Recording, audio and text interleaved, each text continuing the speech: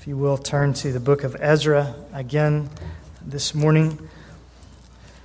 We spent last week looking at the ministry of Ezra, admiring how he was just what God's people needed after their long years in exile, after many years without faithful teaching.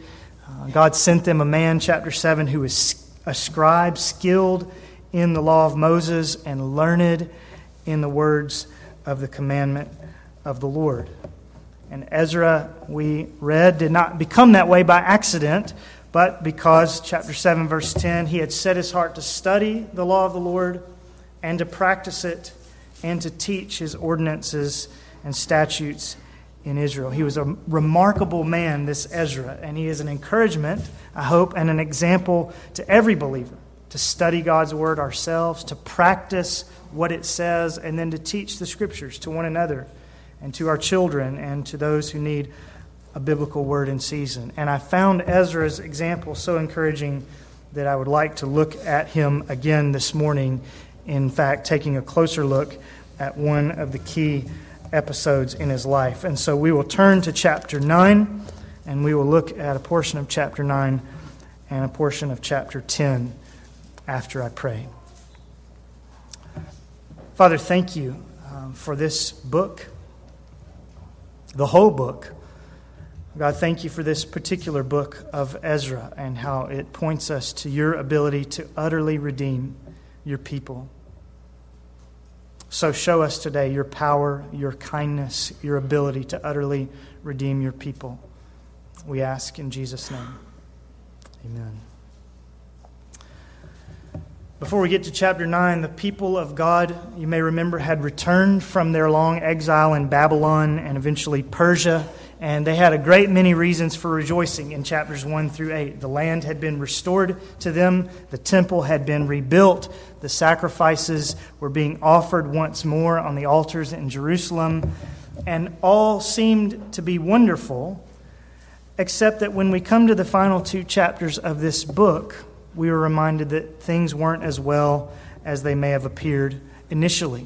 There were a great many reasons to thank the Lord. In many ways, we might say the house of God's people had been swept clean, and yet we're going to find in these chapters that there was still some dust in the attic, as it were, still some skeletons in the closet. And that's the situation we encounter, I said, in chapter 9 and in chapter 10. And so I'd like to read to you a portion from chapter 9 and then a couple of segments from chapter 10 as well. So let's begin with 9, 1 through 6. Now, when these things had been completed, namely the rebuilding of the temple and the rejoicing and so on, when these things had been completed, the princes approached me, Ezra, saying, "The people of Israel and the priests and the Levites have not separated themselves from the peoples of the lands according to their abomination. Those of the Canaanites, the Hittites, the Perizzites, the Jebusites, the Ammonites, the Moabites, the Egyptians, and the Amorites. For they have taken some of their daughters as wives for themselves and for their sons, so that the holy race is intermingled with the peoples of the lands. Indeed, the hands of the princes and the rulers have been foremost in this unfaithfulness. When I heard about this matter, I tore my garment and my robe, and pulled some of the hair from my head and my beard, and sat down appalled. Then everyone who trembled at the words of the God of Israel on account of the unfaithfulness of the exiles gathered to me, and I sat appalled until the evening offering. But at the evening offering I arose from my humiliation, even with my garment and my robe torn, and I fell on my knees and stretched out my hands to the Lord my God." Now, chapter 10, verse 1. Now, while Ezra was praying and making confession, weeping and prostrating himself before the house of God, a very large assembly, men, women, and children, gathered to him from Israel, for the people wept bitterly. Shechaniah, the son of Jehiel, one of the sons of Elam, said to Ezra, "We have been unfaithful to our God and have married foreign women from the peoples of the land. Yet now there is hope for Israel in spite of this. So now let us make a covenant with our God to put away all the wives and their children according to the counsel of my Lord and of those who tremble at the commandment of our God, and let it be done according to the law. Arise, for this matter is your responsibility, but we will be with you. Be courageous and act." Then Ezra rose and made the leading priests, the Levites, and all Israel take oath that they would do according to this proposal. So they took the oath. And then we find the outcome of the matter down in verses 18 and 19. Among the sons of the priests who had married foreign wives were found of the sons of Jeshua, the son of Jozadak, and his brothers, Messiah, Eleazar, Jarib, and Gedaliah. They pledged to put away their wives, and being guilty, they offered a ram of the flock for their offense. I think one of the most striking things to me about this passage, the reason why I wanted to bring it to you this morning, is the way that it illustrates the continuity between the Old and the New Testaments. You may not immediately think of that as you read it, but that's a remarkable thing that we need to notice this morning. We may sometimes be tempted to read the two halves of the Bible almost as though they were two different books. But passages like this one help us to see that it's all one book. It's all one story that demonstrates that God has always had one purpose and one way for His people. And I want to show you this morning that in many ways, the events of Ezra chapters 9 and 10 could have happened in the New Testament, just as they happened here in the Old. They could happen in our day, just as they did then, in many striking ways. There's a great deal of continuity between Old and New. And just notice, first of all, the continuity of the Old and New Testaments when it comes to God's moral law. God's moral law. Sometimes, as I say, we may be tempted to think that the Old and the New are quite different. And we may even have heard people say or have said ourselves, well, you know, the Old Testament is a book of law, and the New Testament is all about grace. We may think that God had all these high and difficult standards in the first 39 books of the Bible, but then when we turn to the book of Matthew, all of those things have somehow been relaxed with the coming of Jesus. But it's not so. And I say to you that Ezra 9 and 10, I think, is a good reminder of that fact. Now, there's no question that this is a passage about God's law. The reason the princes approached Ezra in chapter 9, verse 1, the reason he sat down and wept and pulled out his hair in verse 3, the reason these men had eventually put away their wives, chapter 10, verse 19, and offered a ram of the flock for their offense, the reason for all these things was a breach of God's holy law. Specifically, Deuteronomy 7, 3 and 4 had commanded the Israelites, "You shall not intermarry with the nations which the Lord will clear away before you. You shall not give your daughters to their sons, nor shall you take their daughters for your sons, for they will turn your sons away from following me to serve other gods."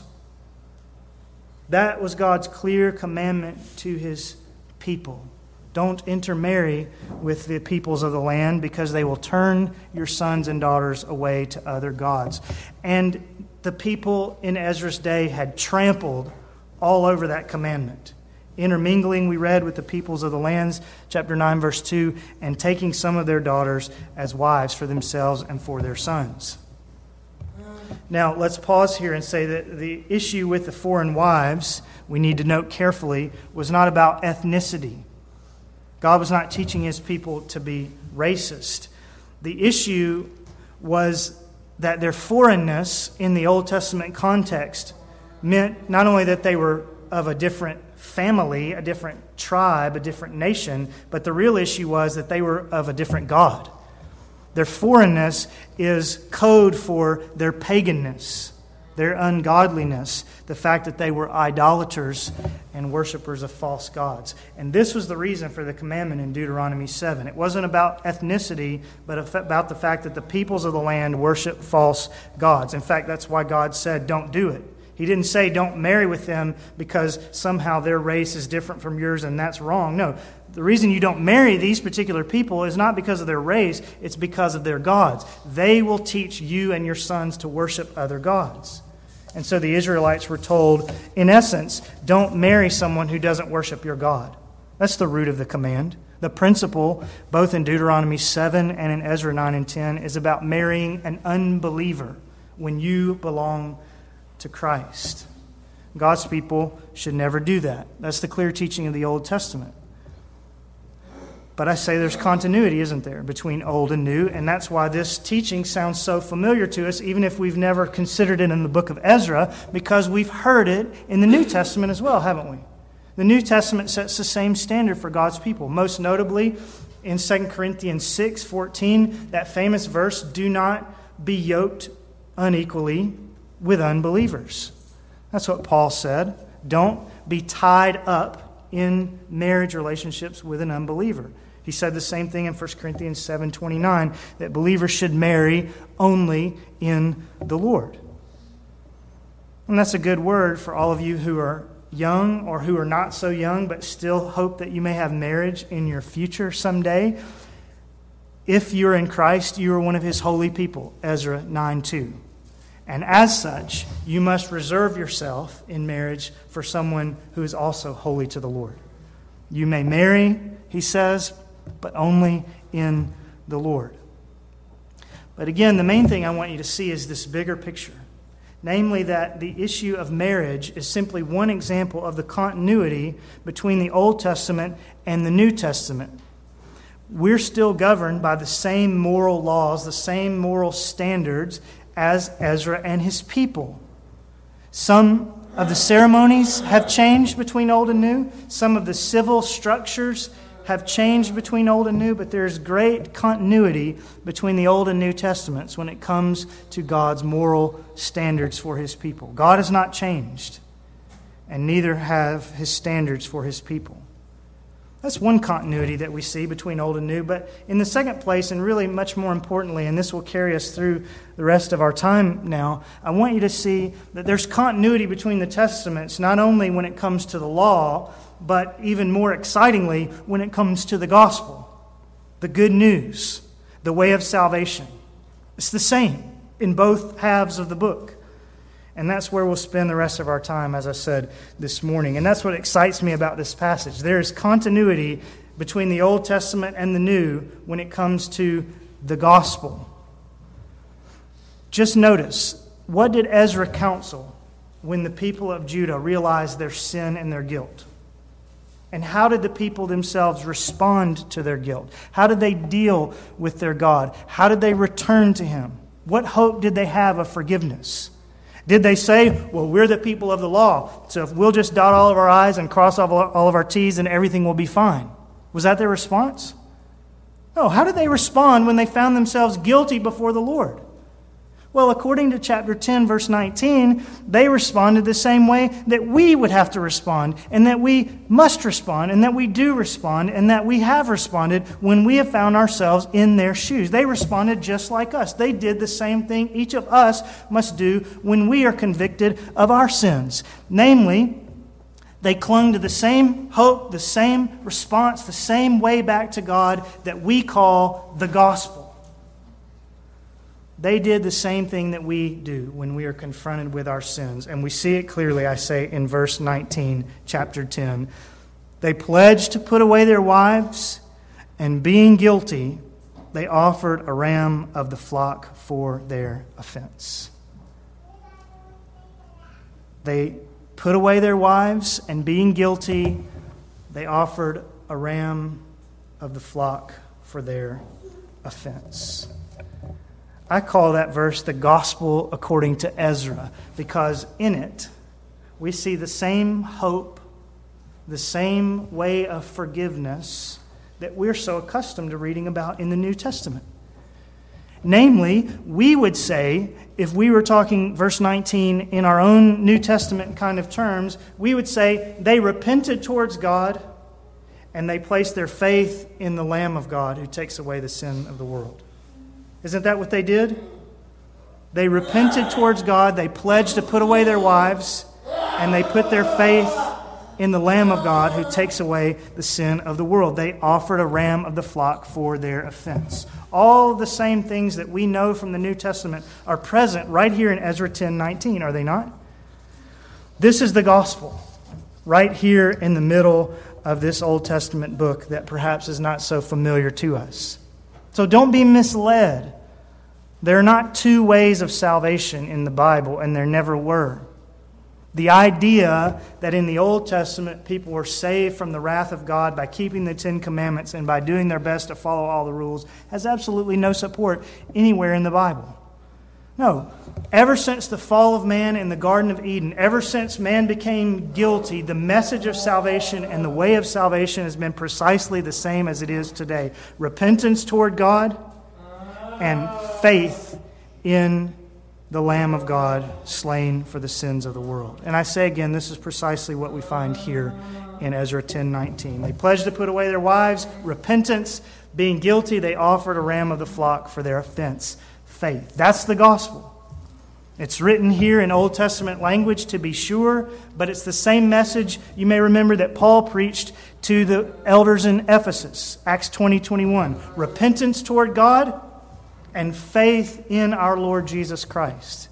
It's the same message that Jesus himself preached when he came into the countryside preaching and being baptized by John. What did he say? The time is fulfilled and the kingdom of heaven is at hand. Repent and believe the gospel. Repentance and faith. I hope you find it thrilling to find this same message proclaimed so clearly tucked away here in the book of Ezra. I find it thrilling. I hope you do as well. In fact, just as an aside, I hope you'll be all the more encouraged after today to read the Old Testament for yourself, not to shy away from it, to say to yourself, this is the same book, with the same message and the same good news that I'm accustomed to finding in Matthew and Luke and Romans and so on. It's just dressed in a little different clothing. But at the root level, it's the same God and it's the same gospel. And this morning I want to preach to you that same gospel, that familiar gospel from this perhaps not so familiar portion of Scripture, particularly from verse 19. And I want to do so under just two headings. Just two headings. And I've already told you what they are. First, note in verse 19 here that God calls us to repentance toward God. Repentance toward God. They pledged to put away their wives. Someone has said, I think rightly, that repent is the first word of the gospel. You have no gospel if you don't first call upon all men everywhere to repent. And that's the way we find it here, isn't it? The first word of the gospel here is repent. And the question is, what is repentance? We have an example of it here, but what is it that we're describing? Well, there's no verse of Scripture that you can turn to that will give you in a single verse or even in a single paragraph a Merriam-Webster-like definition of repentance, where all the bases are covered in one place. What you have to do if you want a definition of repentance is look at all the different places where Scripture describes it or illustrates it, and then put all that together to formulate a biblical definition. Let me just give you a few folks who have done a good job at doing that. First, Wayne Grudem, some of you have seen his book, Systematic Theology. He takes all the evidence and defines repentance this way. Repentance is a heartfelt sorrow for sin, a renouncing of it, and a sincere commitment to forsake it and walk in obedience to Christ. A heartfelt sorrow for sin, a renouncing of it, and a sincere commitment to forsake it and to walk in obedience to Christ. The Westminster Confession, which would be good for all of you to have a copy of on your coffee table so that you could look it up. It's a wonderful compendium of theology. Says this in a little more archaic language: repentance unto life is a saving grace, whereby a sinner, out of a true sense of his sin and apprehension of the mercy of God in Christ, doth with grief and hatred of his sin turn from it unto God with full purpose of and endeavor after new obedience. That may seem like a mouthful, but children in a time gone by the time they were at the age of 12, were accustomed to have that whole Westminster Catechism memorized. Then there's the little yellow catechism that we use, My First Book of Questions and Answers by Corinne McKenzie, intended for smaller children. It says it succinctly and clearly as well. What is repentance? Repentance is when I am truly sorry for my sin. I hate it. I want to stop doing it. I want to live to please God. I'm truly sorry for my sin. I hate it. I want to stop doing it. I want to live to please God. 3 definitions, and in giving you those 3, I may have made it more confusing for you than if I'd given you none. But let me see if I can distill all those definitions down into just 2 main points. If you want to know what repentance is, there are 2 main things. First, repentance includes genuine sorrow for your sin. Grudem called it heartfelt sorrow for sin. The Westminster Confession called it grief and hatred of sin. Mackenzie calls it being truly sorry for my sin and hating it. Genuine sorrow for sin. And then secondly, repentance is also an endeavor to change. Again, Grudem, a commitment to forsake it. Westminster, full purpose of an endeavor after new obedience. Mackenzie, I want to stop doing it. I want to live to please God. Repentance is genuine sorrow for your sin, and it is an endeavor to change. Genuine sorrow for your sin, that you've grieved God, that you've broken His law. Isn't that what we've seen throughout these last 2 chapters of Ezra? The people we read in chapter 9, verse 4, trembled at the words of God on account of the unfaithfulness of the exiles. In chapter 10, verse 1, they wept bitterly. Note that well. Their repentance was not perfunctory. They were not simply trying to do what they needed to do to get on God's good side. No, they wept, and they did so bitterly. And they didn't weep, remember, because they were caught. They weren't caught. They came and admitted, we're messed up. They wept because of their unfaithfulness to God. They were, in the words of Mackenzie again, truly sorry for their sins. They hated them. And that's what true repentance always looks like. It's genuine sorrow. But it doesn't stop at genuine sorrow. You can be sorry for your sin and never do anything about it. And that's why repentance always goes on, true repentance, to say, I want to stop doing what I'm doing. I want to live to please God.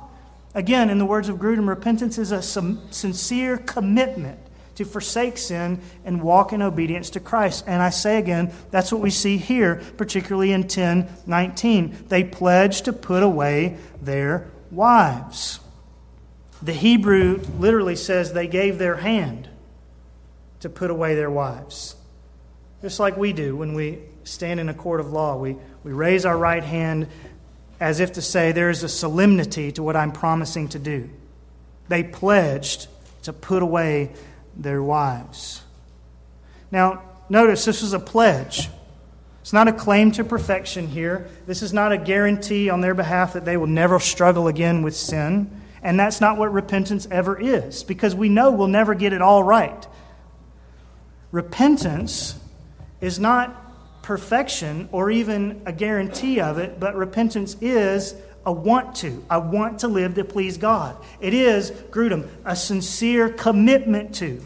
It is, Westminster, an endeavor after new obedience. That's what repentance is. Make sure you have that clear in your mind. Repentance is not a promise to God, I'll never sin again. Who can promise that? But repentance is a sincere desire to change, a sincere desire not to go on the way we've been going, and a cry for His help in such a tall endeavor. And no one ever truly comes to God without this. Read all up and down the Bible, and you will never find anyone who truly comes to God asking Him to forgive them, asking Him to befriend them, asking Him to prepare a home for them on high, and then adding a caveat, but now, Lord, you should know that I'm not going to be able to give up my addictions. I'm not going to be able to give up my sinful relationships, Lord. I mean, you know that. My pride, my selfishness. So thanks, God, for your understanding, and I'll see you in heaven.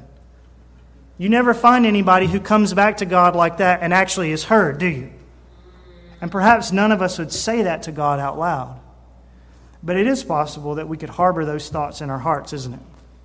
It is possible to want God's forgiveness, to want God's friendship. It's possible for us to want heaven, but inside to have no real intention at all of taking any real steps to stop gossiping, or to stop complaining, or to stop looking at pornography, or to let go of long-held bitterness.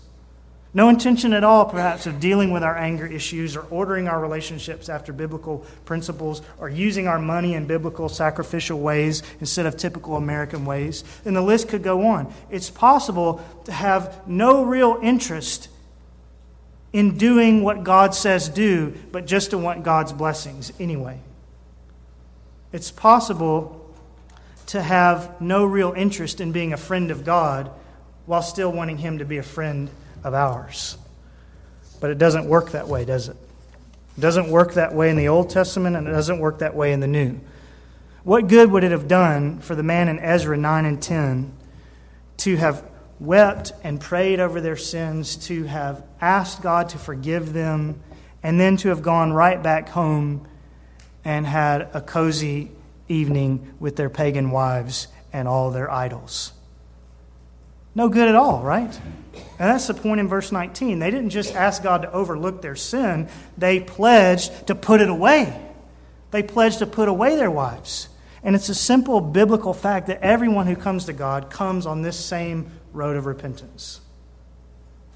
Perhaps this is one reason that Jesus said that the gate is narrow that leads to life, because you have to come through it on your knees. Everyone who truly comes to God comes to Him on his or her knees, repenting, grieving for sin, pledging to put it away as best as he can. We know we won't do it perfectly. We know we'll have to repent again tomorrow, tonight, this afternoon. We know that we'll never be perfect, and we don't claim or promise God perfection, but when we come to Him, we do have a genuine desire to quit our sins and to live for this Jesus who died for us. That's what happened in Ezra chapters 9 and 10. That's true repentance. Now, for each of us, the steps of repentance will look differently. For instance, and this is important to notice, in 1 Corinthians 7, Paul dealt with a similar issue of believers being married to unbelievers, and his counsel to them as to how to put away that sin is quite different than what Ezra counsels here in chapters 9 and 10. And you need to note that as you find yourself counseling others about this situation. But in both cases, whether Paul or Ezra, the bottom line is the same. They are both saying to the people, let's find out what's pleasing to the Lord. Let's find out what to do about our sins. Let's be sincere in our pledge to put them away, and now from this point on to begin to live to please God. And depending on what your sin is, the steps will be different.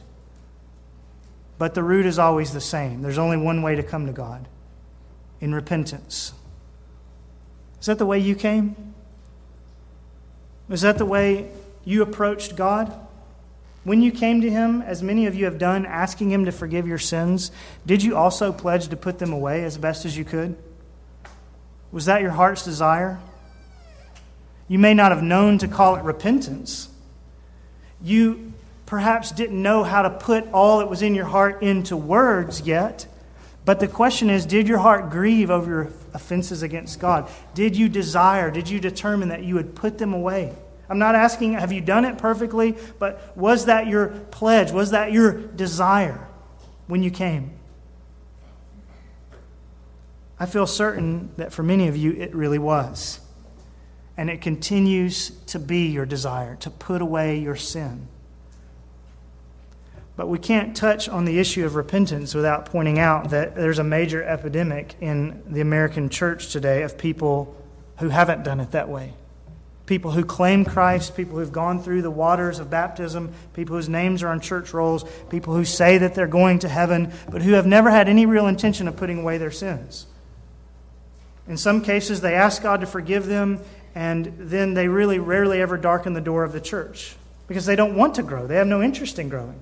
And in other cases, they darken the door of the church and they make it very dark for the pastor or any other leaders who ever choose to speak about sin, because that's not what they're about. There's little evidence, perhaps, in their life of the fruit of the Spirit of being conformed to Jesus, and yet they call themselves Christians without having any evidence of repentance. And the question is, where do they get the idea that they're Christians? Who told them that they were in the kingdom? Who baptized them with no evidence of repentance? What church admitted them into membership? Those are hard questions, especially for those of us who are in my position, or Charles or Keith, as we lead. In many cases, the culprits are churches and pastors who don't preach repentance as we should, who don't call on people, as Ezra did, to put away their sins in order to come to God. And as I look at myself, I say to myself, I need to improve in this area to make sure that the gospel, the whole gospel, is heard. Perhaps sometimes pastors, leaders, us as we're out witnessing to our friends, perhaps we have good intentions and we want to be able to say to people, simply believe in the Lord Jesus Christ and you will be saved. And we should say that, shouldn't we? That's in the Bible.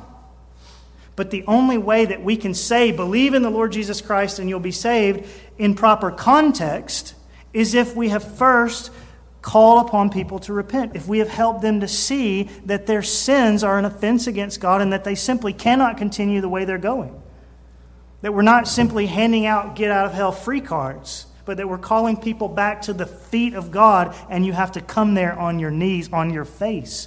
No one ever truly comes to Jesus unless he sees how badly he needs Jesus, until he sees the heinousness of his sin, until his heart is broken over it, and he longs to put it away. That's when we come to Jesus.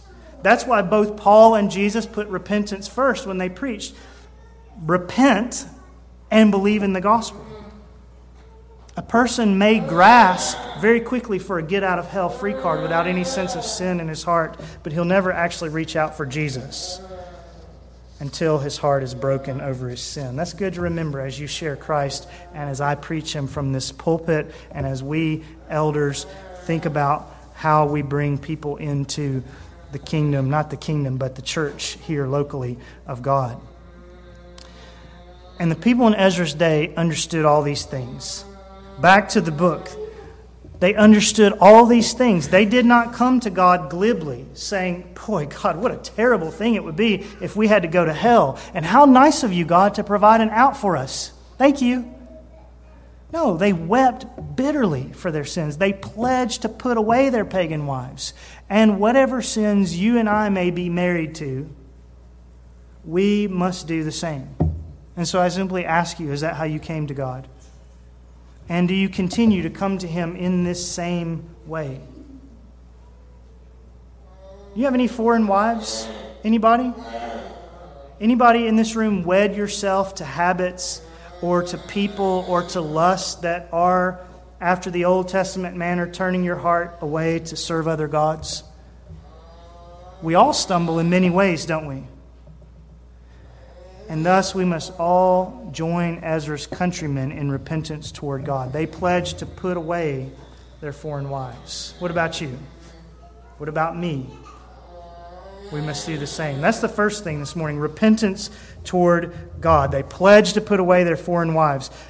But now notice, secondly, the gospel according to Ezra is not only about repentance toward God, but it's also about faith in God's Lamb. Faith in God's sacrifice. Verse 19, again, they pledged to put away their wives, and being guilty, they offered a ram of the flock for their offense. Don't pass over those two important words, being guilty. Note that well.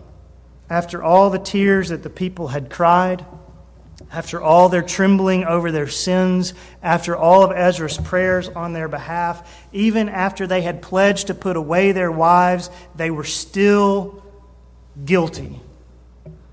The tears of repentance, the pledges to do differently, indispensable as they were in their coming back to God, could not erase what they had done. They were still guilty. It's just what we sometimes sing, isn't it? Could my zeal no respite know? Could my tears forever flow? All for sin could not atone. Repentance is necessary, but it's not all. Repentance by itself is not the gospel. They repented, and they were still guilty. And so what can wash away my sins? Not the tears of repentance, ultimately. Not my pledges, necessary as they are to do better. What can wash away my sins? Nothing but the blood of God's ram. And so we read in verse 19, they pledged to put away their wives, and being guilty, they offered a ram of the flock for their offense. Aren't those lovely words at the end? A ram of the flock for their offense. The law of God, in which Ezra was so skilled, not only told people what was right, but it made provision for them when they had gone wrong. The law of God, which spoke so clearly to the people about their sins, not only brought tears to their eyes, but the law of God also brought a ram to the altar for their offense, to be slain as an atonement for their sins. What a merciful, good, kind God. Not only to teach His people how to live, but then to provide forgiveness when they inevitably fail. That's what we call the good news, isn't it? That's what we call the gospel. And once again, we see that Ezra and his contemporaries understood what we understand. Being guilty, they offered a ram of the flock for their offense. Now we should ask ourselves, what kind of ram was this?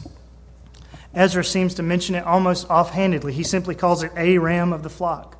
And so we might think that they just went out to the sheep pen and picked up the first animal that they saw standing nearest the gate and brought it back and sacrificed it. But let's remember what we read in chapter 10, verse 3, that when the people came to Ezra asking him to teach them how to rectify this problem, they said very specifically, "Let it be done according to the law."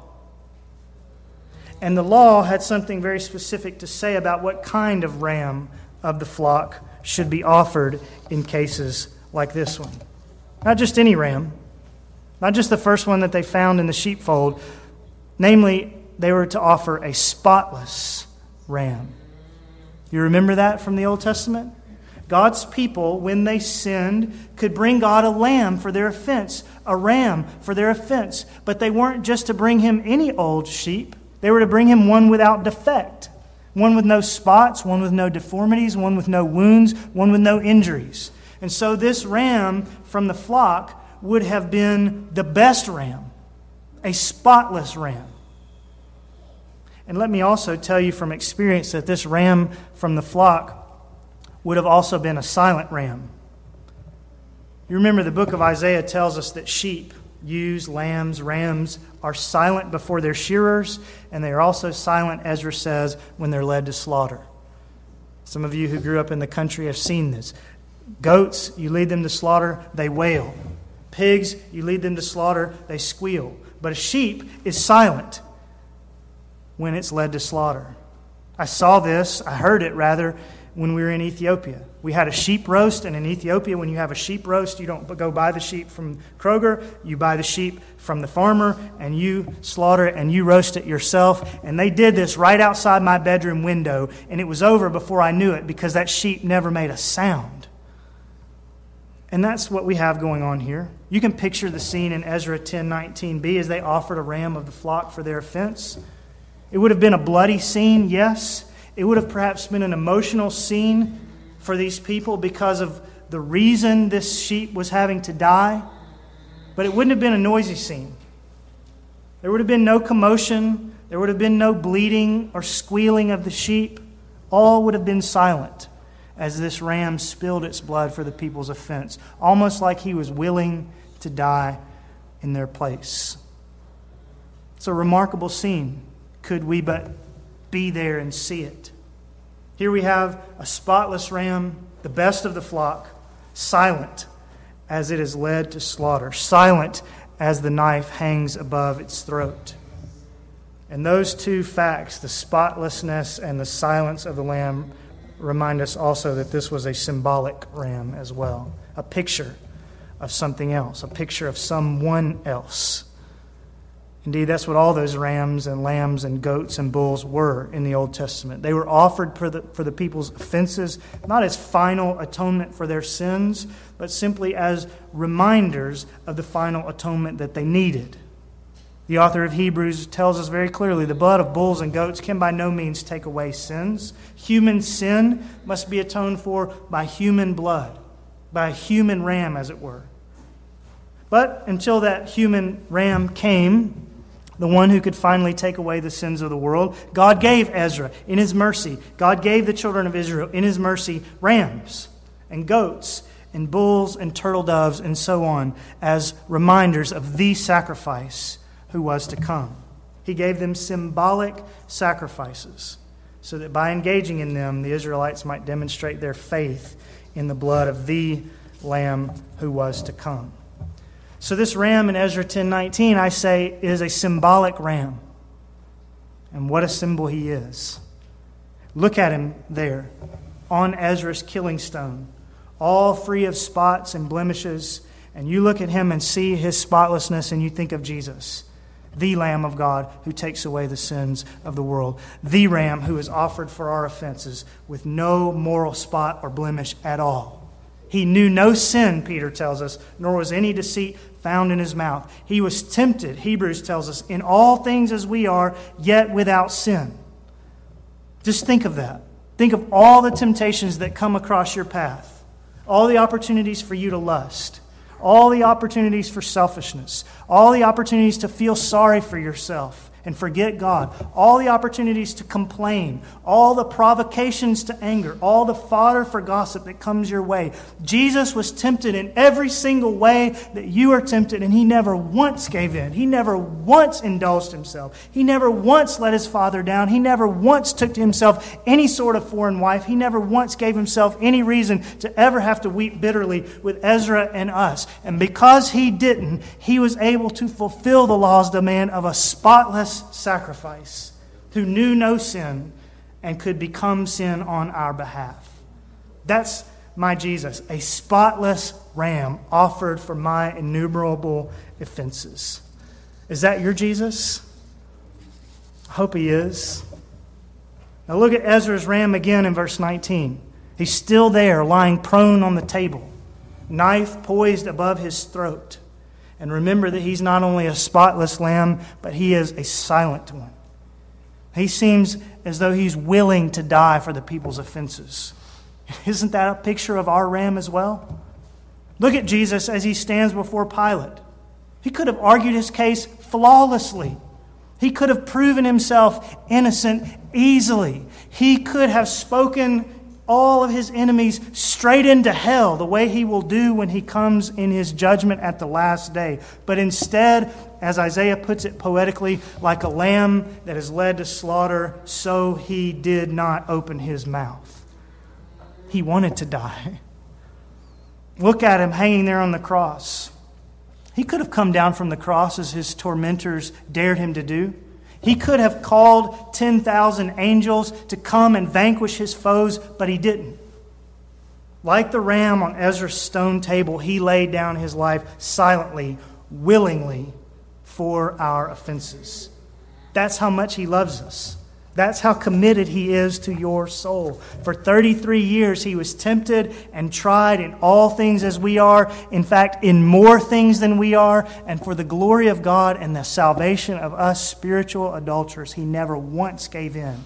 And when the knife was poised above his head, when the temptation was at its height, when his heart was melting like wax within him, when the sweat and the blood were running down into his eyes, when his own Father, because of our sins, righteously forsook him to his wrath, he offered no complaints. He did not argue his case. He did not call for the angels, but he held his peace like a ram that is led to slaughter. That's how much he loves us. He was willing to die in our place. This was no ordinary ram of the flock, I said.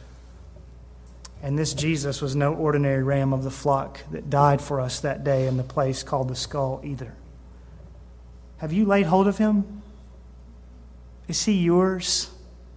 Are you his? Have you entrusted yourself to God's ram like Ezra and his countrymen? Being guilty, they offered a ram of the flock for their offense. They did not just presume that God would forgive their sins. They did not just assume that everything would be okay in the end. No, they went out to the sheepfold and they laid hold of the spotless ram. They went back into the Scriptures and they laid hold of the remedy that God had prescribed for sinners. Have you done that? Have you laid hold of Jesus? You mustn't simply presume, well, I'm in the church every week, and I'm sure at some point Jesus will be mine, and I'll be His, and everything will be fine in the end. No. You, like the children of Israel, must intentionally lay hold of the ram. Have you done that? Have you deliberately entrusted your soul and your sins to this spotless, silent ram? And if you haven't, will you today? Plead with you that you would today. This is your only recourse when you find yourself guilty, like the children of Israel found themselves guilty. Repentance toward God and faith in His ram. They pledged to put away their sins, their foreign wives, and being guilty, they offered a ram of the flock for their offense. And even if you have long since done that, even if you have long since turned to Christ and from your sin, these twin graces of repentance and faith continue to be your only recourse day by day, don't they? Because you continue to struggle with the sins that so easily entangle you, and so do I. So you continue to stumble in many ways, and so do I. And so you continue to need to repent towards God and to place your faith in His ram, and so do I. This is the ongoing rhythm of the Christian life, is it not? We continually find ourselves putting away our foreign wives, putting away our idols, putting away our sins, and we continually find ourselves laying hold again and again of the ram, offered once and for all for our offense. That's why we have the Lord's Supper. That's why we come and hear the gospel week to week, because we continue to need to lay hold of the ram of the flock offered for our offense. And praise God for His generous provision for weak, struggling, needy sinners. They pledged to put away their wives, and being guilty, they offered a ram of the flock for their offense.